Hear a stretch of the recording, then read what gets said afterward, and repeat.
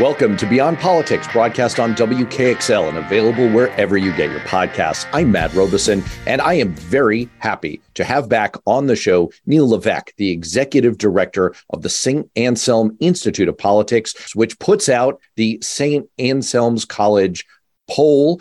It is something that we always want to come back to on this show because it's one of the most carefully thought out, well done polls out there. And it really gives us a lens into not just what's going on in New Hampshire, but also it's a great barometer for what's going on, the atmospherics politically in the country. So Neil, welcome back. Well, thanks for having me back. Always a pleasure to have you and always a pleasure to dig into your poll. In the fine print of polls, you always see all those numbers, all those percentages, and they relate to how many people you're surveying, what your method was, and what the margin of error was. And I just want to point out to all our listeners before we get into what you actually found, that this is a poll of an unusually large sample, and it's done via a very careful method. Absolutely. So usually, let's say if you really wanted to get a good poll out of New Hampshire, you'd test about 600 people, and you could get good results. In this poll, we have 1,898. So 1,900 people have been tested. So it brings down your margin of error. Certainly you get a lot of responses, fit a lot of people into different demographics. And so our polling right now is, this poll shows a 2.3% margin of error. So we feel very confident about these numbers that we're producing right now. Now, keep in mind that I'm going to go through these things. And as you and I both know, that elections are held on election day, not when the snapshot of the poll is taken. And campaign managers, they manage these campaigns so that the end date is on election day, not when we're polling. So there could be a lot of things in motion that we don't know about or that are going to be coming down the pike that could definitely change the trajectory of these numbers. And so this is just a snapshot right now in time as the New Hampshire respondents provided data for us. So happy to go through this. It's interesting because through COVID and particularly since our last poll, which was in March, I hate to say this because it's a little sleepy when I say this, but things are rather the same. So Exactly. That's the number one thing that jumps out to me. And it's the word stable. Absolutely. And so what isn't stable? Well, we've seen gas prices go way up, kind of drop down again. We've seen inflation, interest rates go up. We've seen an enormous amount of political money being spent in New Hampshire on advertising, on different campaigns. We've seen a lot of political activity where people are going out and meeting voters or showing up at certain things. So there's certainly a lot of that in a very small state. And yet, we see that basically a lot of the numbers that we tabulated in March are the same, particularly the big one here. They're not exact. All these things are not exact, but generally we're very close to the margin of error. 68% of registered voters believe the country is on the wrong track. Now, that is poison if you're an incumbent. 68% of people. Now, that doesn't mean that 68% are going to vote against incumbents because, as you and I both know, you could be a very liberal person, let's say, and you could say, well, Biden is not doing enough on, let's say, climate change. And therefore, I think the country's on the wrong track because we're not doing enough on that issue. That doesn't mean that liberal person isn't going to vote for a liberal candidate. It means that right now they don't think that the country is going in the direction that they want it to. So we see that number, and we see an overall feeling amongst incumbents, particularly the president, but all of our incumbents. So all of our members who are Democrats, all 4 members of the congressional delegation, we've seen their numbers really, they're upside down. And on the one that really matters, I think, is Senator Maggie Hassan, who's at 44% positive to 51% negative. And for all of our national listeners who may be a little bit less familiar with Senator Hassan, she is in what is quite possibly the number one race in the country. This is an absolute must get for Democrats. It's a must hold. And for Republicans, I mean, Republicans have more routes available to take over the Senate because Democrats are defending more seats. But if they don't win this one, it's a lot harder to see them taking control of the Senate. So this is, as you say, a really critical set of numbers. This is a number that Charles Schumer certainly is knowledgeable about and focused on. But we've seen that since March, she went down 2 points.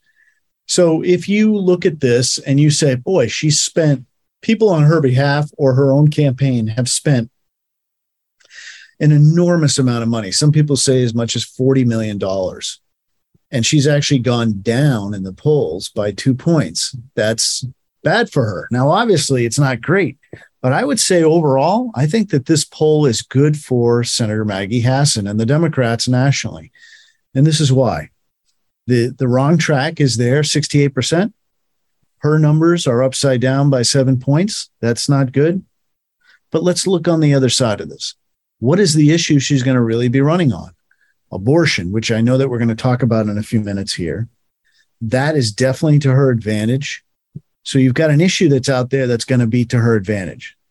And then you've got the idea that we have a U.S. Senate Republican field who there is a leader of the Republican field at 32%, retired General Don Bolduc at 32%. He doubles the 16% that the second highest ranking Republican in New Hampshire, the Senate president, receives.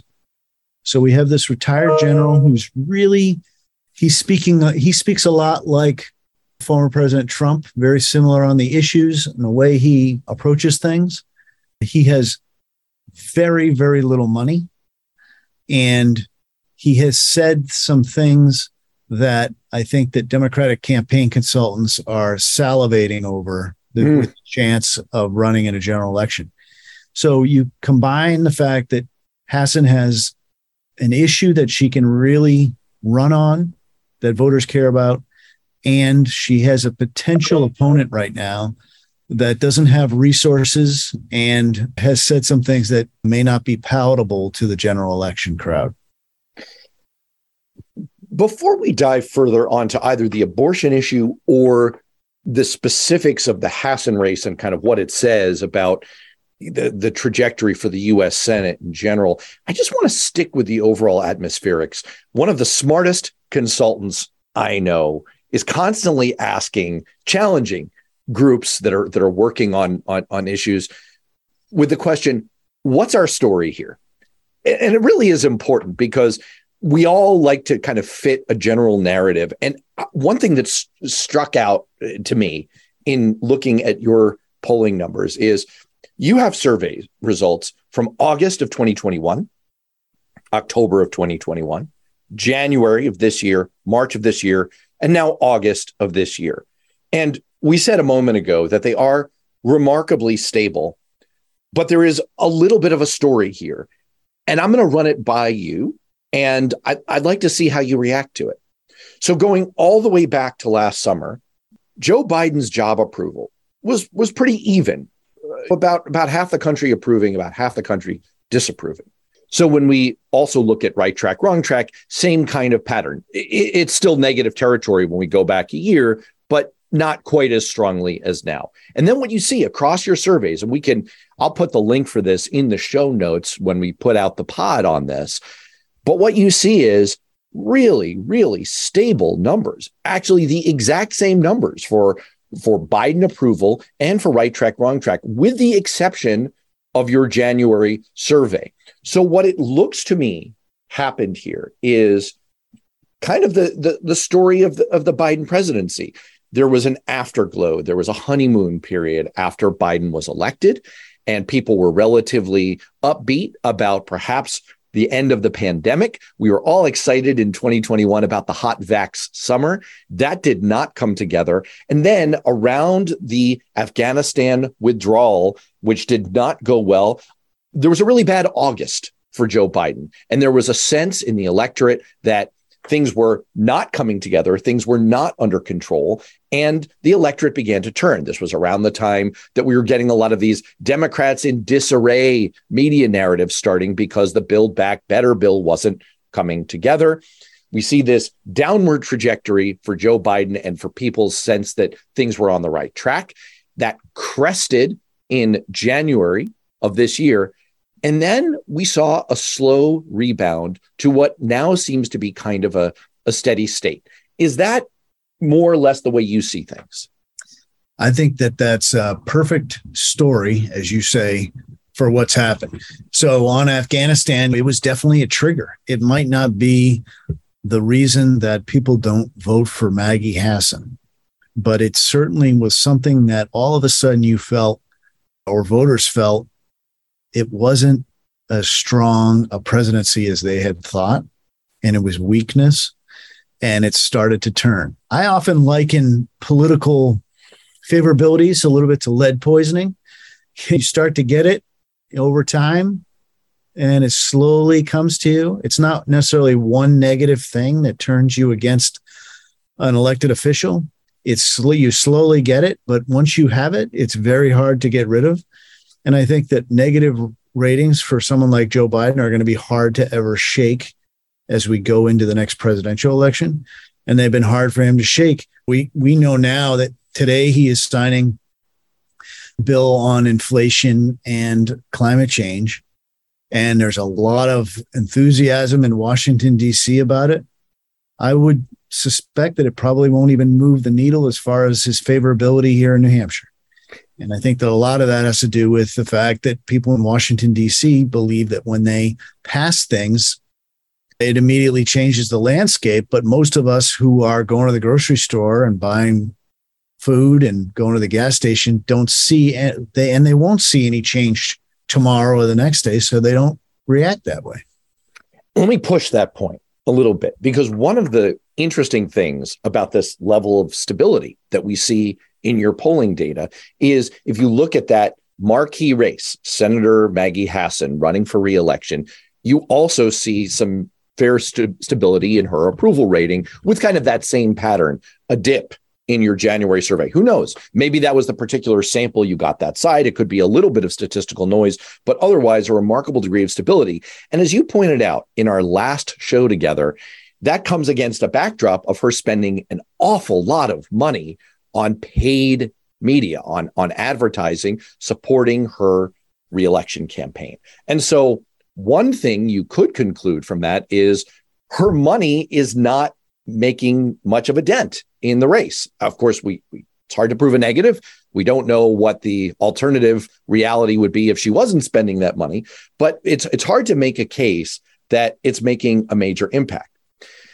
I guess the question for you is back to this question of the Inflation Reduction Act and some of the other atmospherics coming out of Washington recently. What Democrats are getting excited about is actually, I'm going to quote from the conservative columnist Andrew Sullivan, who wrote on Friday, and I'm quoting from him here, "We've moved the dial on climate change in historic fashion.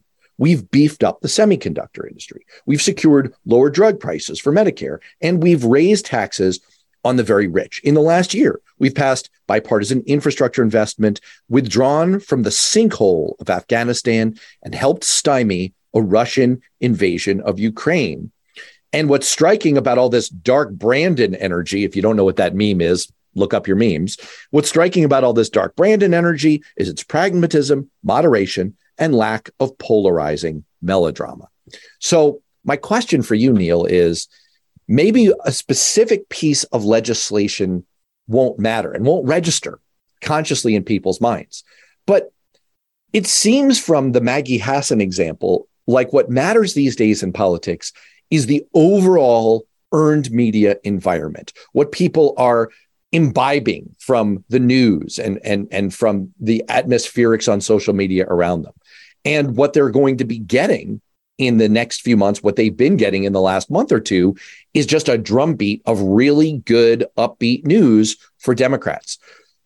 Do you see that? And do you think that that is potentially a factor that you will start to pick up in your polling numbers in the next month or so?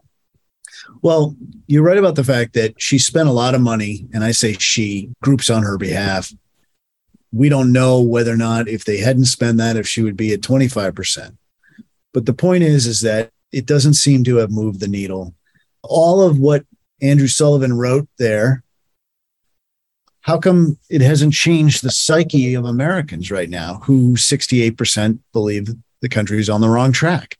For some reason, you can point out that the sky is blue, but if people feel that the sky is dark and rainy, they're not going to change their mind. And I think that that's part of what's going on here with her. Now, one of the things with resources is, we polled these primary challengers, these Republican primary challengers. They have 3 weeks to go. And it looks like Don Bolduc probably is going to pull this out. And if he does, all of those Hassan resources are going to come down on him and define him right out of the gate in a way that is probably not palatable to general election voters. So although the resources haven't necessarily transmitted on the plus side for her, she's got 7% here that she's got to make up. But the point is that she could actually put in enough resources to make her opponent so less desirable than she is that voters choose her. And I think that that's what the plan's going to be. So the dollar spent right now might not have made such a positive difference in her numbers. The dollar spent after the primary defining her opponent will. That's interesting. I mean, the other cut I guess I could take at your findings here is I think the situation has changed when it comes to presidential approval rating. I no longer think it has the meaning that it traditionally held because it's become so hard, absent that brief honeymoon period for Joe Biden, it's become so hard in this hyper-polarized environment for presidents to hold on to a positive job approval rating because presidents are sort of the avatar for all of the things that we're unhappy about. And the 68% wrong track number that you find, you and I talked about this in our last recording.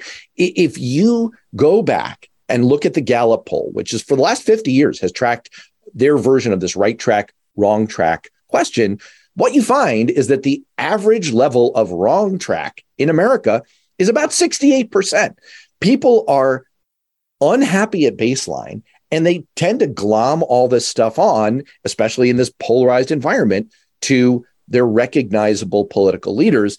I suspect that that's what we're seeing with Joe Biden, and I suspect that we're seeing a version of that with Maggie Hassan. What's interesting to me, and your survey is picking up some of this, is that when you look at polling averages around the country, you have seen recovery for Democrats in the last few months on the generic congressional ballot. When you ask people, do you generally prefer Republicans or Democrats to represent you in the next election? And you're seeing this several point movement toward Democrats in the national numbers.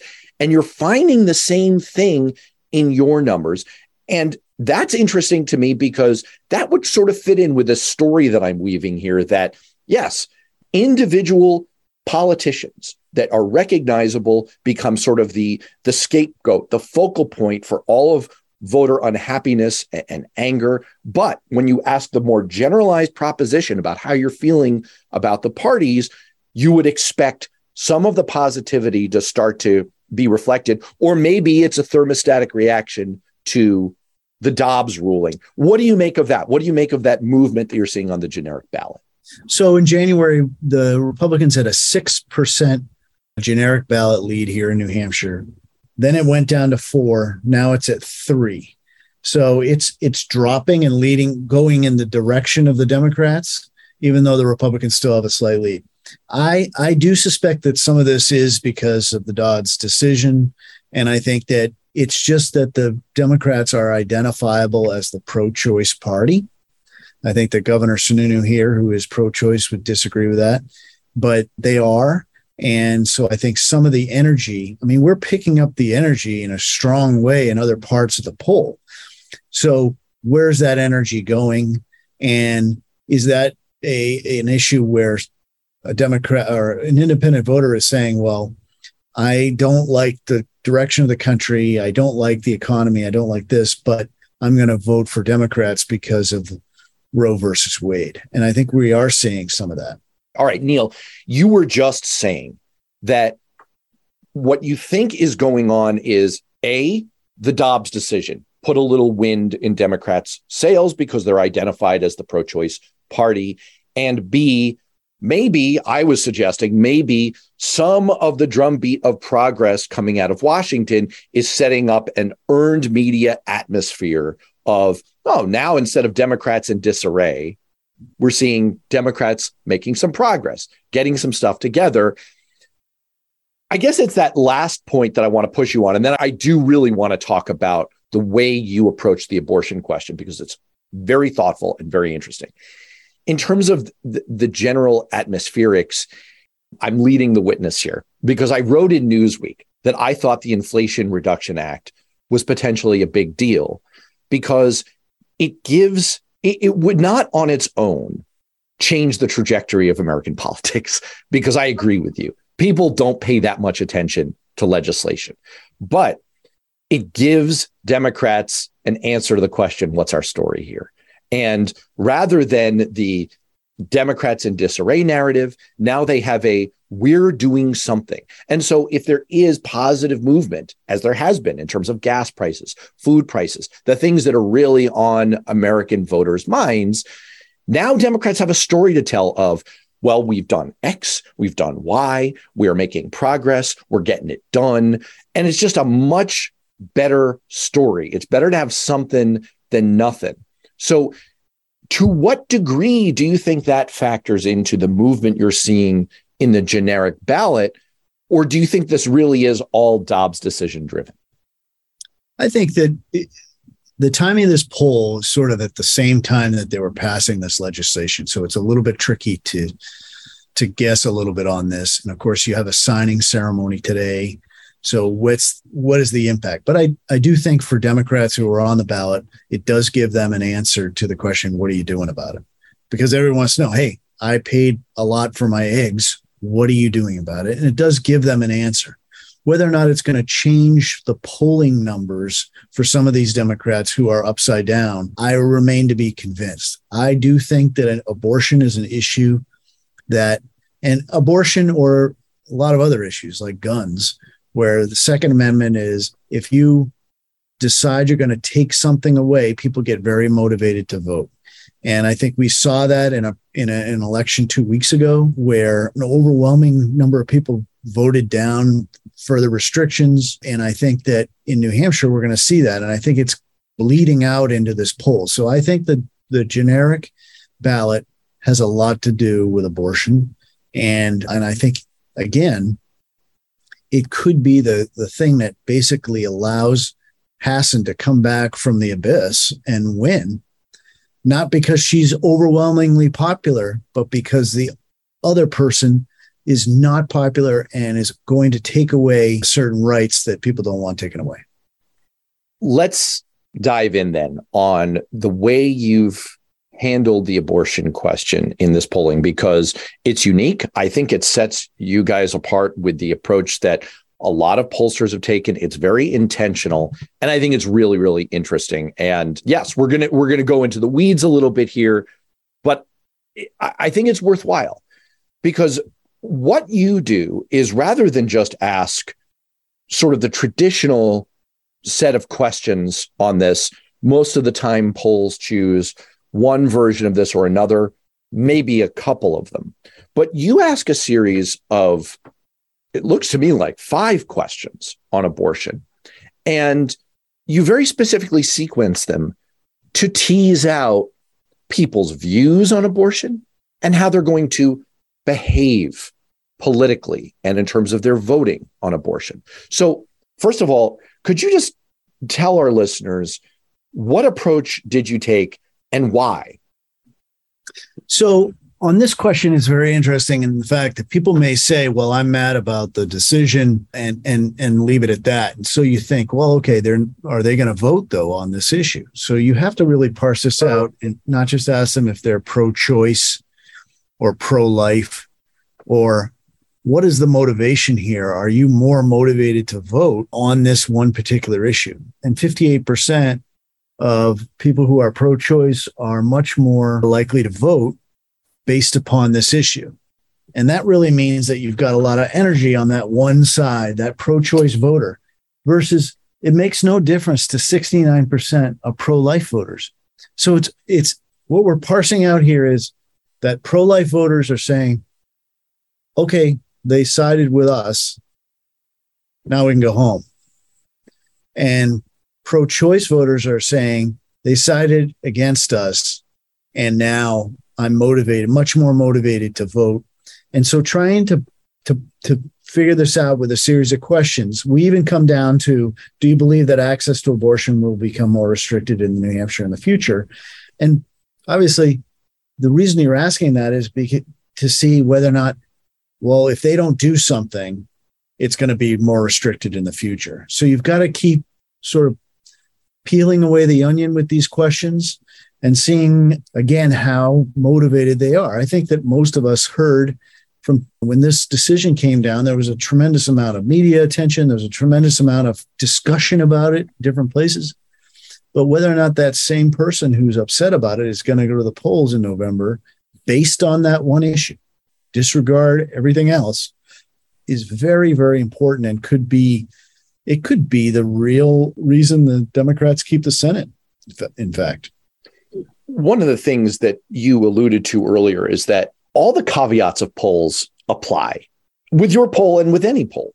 They're a snapshot in time. They're subject to a margin of error and the idiosyncrasies of how each individual pollster approaches things. And of course, there are all kinds of biases that can creep in based on how questions are worded. And so the best thing to do when you're looking at an individual poll is ask first, how does it compare to the same poll done over time? And we've spent a lot of time in this discussion doing that when it comes to the high level atmospherics of right track, wrong track, Joe Biden's approval, Matt Kassan's approval, et cetera. And that provides some correlation there to an overall story that hangs together and makes sense. The other thing you can do is you can look at other polls and see, do your results here individually kind of line up with evidence that you can draw from elsewhere? And does it all hang together into something that just generally makes sense politically? The point of all of that preamble is, I think you've done that here, and your results do hang together with evidence that we can draw from other places. So first of all, the first question you ask here is, broadly speaking, which of the statements below best describes your political position on abortion? And so you're parsing out here, not individual views, but you're getting at how people are going to behave in elections. And you give people it's their personal opinion. Right. And parse that out. And then that is very different than their political behavior. Exactly. And you do these questions back to back, and you also give people different flavors here. You give people on this question that I just outlined, you give people, I vote only for candidates who support abortion as a right. I generally vote for candidates who support abortion as a right, but I do make exceptions, all the way down through, I vote only for candidates who support a fetus's life as a right. Very carefully worded.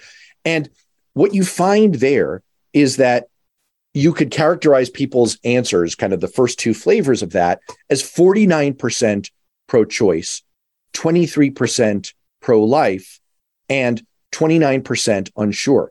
And it's the distinction you just drew that I think is so important, is that in terms of how people are feeling right now, post-Dobbs, in terms of their political behavior, how they intend to vote, you're finding that about half of your survey intends to vote in a pro-choice manner. And that's distinct from your findings on people's personal views, where you find, again, with the same flavors that you offer people. I believe abortion should be allowed with no restrictions, with some restrictions, should not be allowed, but under narrow circumstances, yes.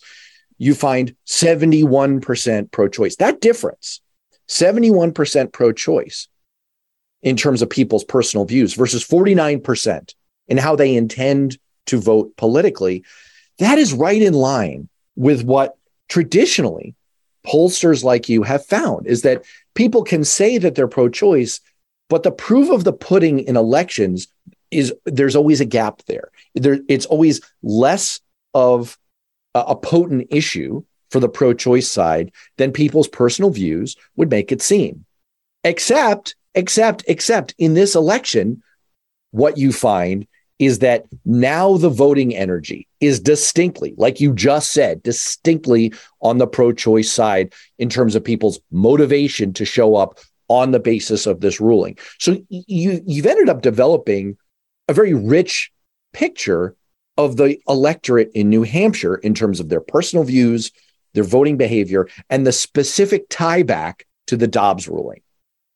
Absolutely. So I think you summed it up perfectly. I mean, one of the factors that you do here is you don't just come out and say you're pro-life or pro-choice. You can come out and ask on abortion, are you more or less likely to support someone who supports abortion as a right, for example? It's a different way of asking it, but you parse it out. There is a gap there. It's rather interesting, people's personal opinions versus their political opinions. But this abortion issue is very hard. Even with 5 different questions and all of the data that we've gotten, it's still, I think most people would say it's a question mark as to whether or not, for example, here's some other factors that will weigh in as the general election. Will a candidate spend an enormous amount of money messaging the fact that this is something that's going to get taken away from us if we don't act? If you don't vote, this is going to, and so it reminds voters that this is on the table. Or is this an issue that's not going to be coming up in an election and people wouldn't forget about it, but they're not going to be as motivated because they're not getting messages to this effect? So it's really, I think, a question mark as to whether or not what impact this is going to have on this midterm. And we may never really know unless we were to do some very comprehensive exit polling as to how many people really got up that morning and said, I don't like this incumbent candidate and I don't like the environment in America, but I'm going to go vote for this incumbent candidate because they are, let's say, pro-choice. And right. With that.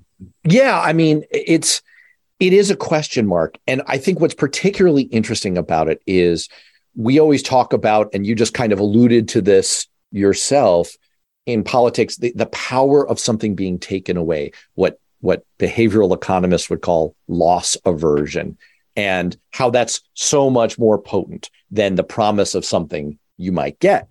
And so you find, interestingly, you also parse this out, that voters in New Hampshire, in your survey, don't really think that the future of abortion is going to become more restricted for them in New Hampshire. You find a third of voters, it breaks down almost exactly evenly. A third of voters say, yes, it will be more restricted in the future. A third of voters say, no, it will not. And a third of voters say, we don't know. And so that doesn't appear in your poll to be a specific motivating factor, that people are afraid that their own rights are going to be restricted where they live. But what they're also telling you is, we're angry about this. We are motivated to go vote because of it, and we are against it. And that kind of suggests to me, and I want to try this out on you, that maybe the power of this issue isn't just in the abortion issue itself. Maybe it becomes a signifier for the larger battle that the parties seem to be waging right now. Each party in recent months has seemed to be trying to give its own version of the following message: we're working on the things that you care about. The other party is extreme and crazy. And it seems to me like the abortion issue has now become a proof point for Democrats in that argument.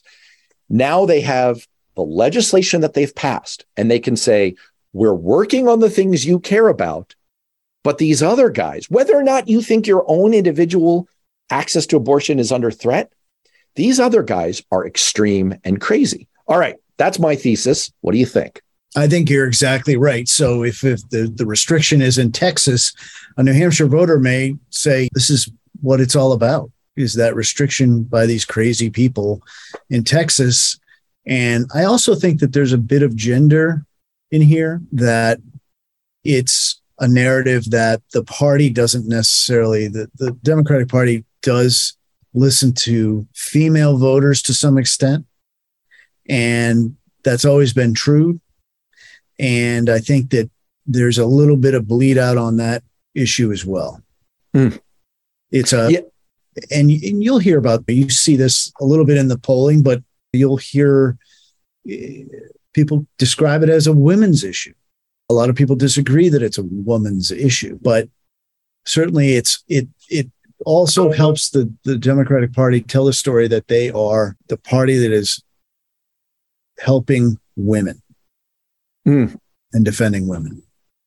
Although, and it's interesting because it would seem like it could cut both ways. You could focus on the issue in terms of its specific impact and its specific nature, because people do seem in your survey to care about this issue specifically, but you can also use it as part of this larger narrative of, we're focusing on the things you care about. They're crazy. And I just point that out. If I'm not giving away the store here, I mean, look, this is from a race from 12 years ago that no one cares about. And I don't think any party to this would object to me telling this story. But when my former boss in Congress, Paul Hodes, my co-hosts sometimes on this show, was running for the U.S. Senate in 2010 against Kelly Ayotte, early on, when I was running consultant calls as part of our political consulting team, our pollster was John Anzalone, who is now Joe Biden's pollster. And the way he put it at the time was, look, we're running up against a Republican who voters see as relatively moderate. Our job is to make voters see that she isn't set apart as a kind of moderate New England style kind of Republican. She is one of these Southern extreme crazy Republicans who you hate. And it seems to me like this is just rerunning that playbook. Abortion gives the opportunity for Democrats to do that all over again. And I think you've hit the nail on the head for what we're going to see after the September 13th primary. What we're going to see is that the incumbents are weak. The environment is weak, which we see in this poll. And then the next thing you're going to find is that those people who are running against us are crazy. And they're going to be able to define that pretty quickly with some of their statements. So I think what they did 12 years ago or attempted to do 12 years ago, and your description there is probably what's going to happen again on the 14th of September. Except this time it might work, because it didn't work that well for us in 2010. Maybe it'll work this time. And to that end, let me ask you about the House races, because right now, all of the general election prediction models are kind of coalescing around this view that the U.S. Senate is about a 50-50 proposition. Maybe the Republicans will take it over. Maybe the Democrats will hold. On the House side, the story is a little bit different. It is definitely the Republicans with the serve. They've definitely got the huge advantage. The 538 model is currently saying 79% chance of the Republicans taking over the House. But the trend lines are in Democrats' direction. Things have been getting better. Now, of course, when they're as bad as they were a couple of months ago, there's only one direction to go, really. But nonetheless, there's been substantial movement in Democrats' direction. Now, there are two House districts in New Hampshire. The 2nd congressional district, held by Annie Kuster, which is slightly more Democratic leaning, and the 1st congressional district, currently held by Chris Pappas, also a Democrat, which is pretty darn dead even. And in fact, swung back and forth between the two political parties in, 5 consecutive elections during the 2010s. So it is the quintessential bellwether district. What do you make of the prospects in those two districts based on your polling numbers? Okay, we have weak incumbents. One, Kuster has never polled very well, but to her credit, she has won election after election. And then we have Pappas, who has a local connection to Manchester and very strong with that. But here's the whole factor. Who are they putting up against these candidates? And we get back to the same thing we just discussed with the U.S. Senate. The parties now are leaning towards sort of Trumpian Republicans, and those Trumpian Republicans, they deny the election results and things like that. And is that going to be palatable to general election voters? And I think that's a big question mark, because on the generic ballot, I call it the Tom Brady thing. If you say, if you ask my wife, would you like to be married to Neil Levesque or somebody else? She always thinks of Tom Brady. So the point is that do you favor the incumbent or somebody else? And you always think the perfect person. But parties don't necessarily nominate candidates that are going to be palatable to the general election. And so what we're seeing in these two CD congressional districts is that the parties may bring out someone who is not palatable. And in the second congressional district, again, you have a weak incumbent, but the district leans D and certainly is not a Trump district. And so you could have a candidate come right and win in this district and just go down in flames almost immediately. And what we're seeing in that primary is very different than the first CD, which is the leader has 12%, the second person has 10, and the next person has 8, 3 candidates. That means nobody knows really who these people are.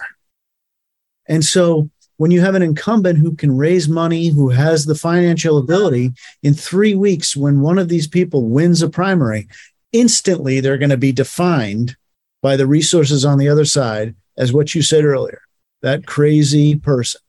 And so the Republicans here, they're in a tough uphill fight, even though it looks like they're in a good position.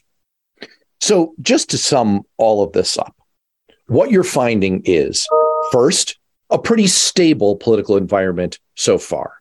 Second, a little bit of movement, though, on the generic ballot towards Democrats that may be largely driven by the Dobbs decision, but may also begin to include some of the positive progress coming out of legislation in Washington.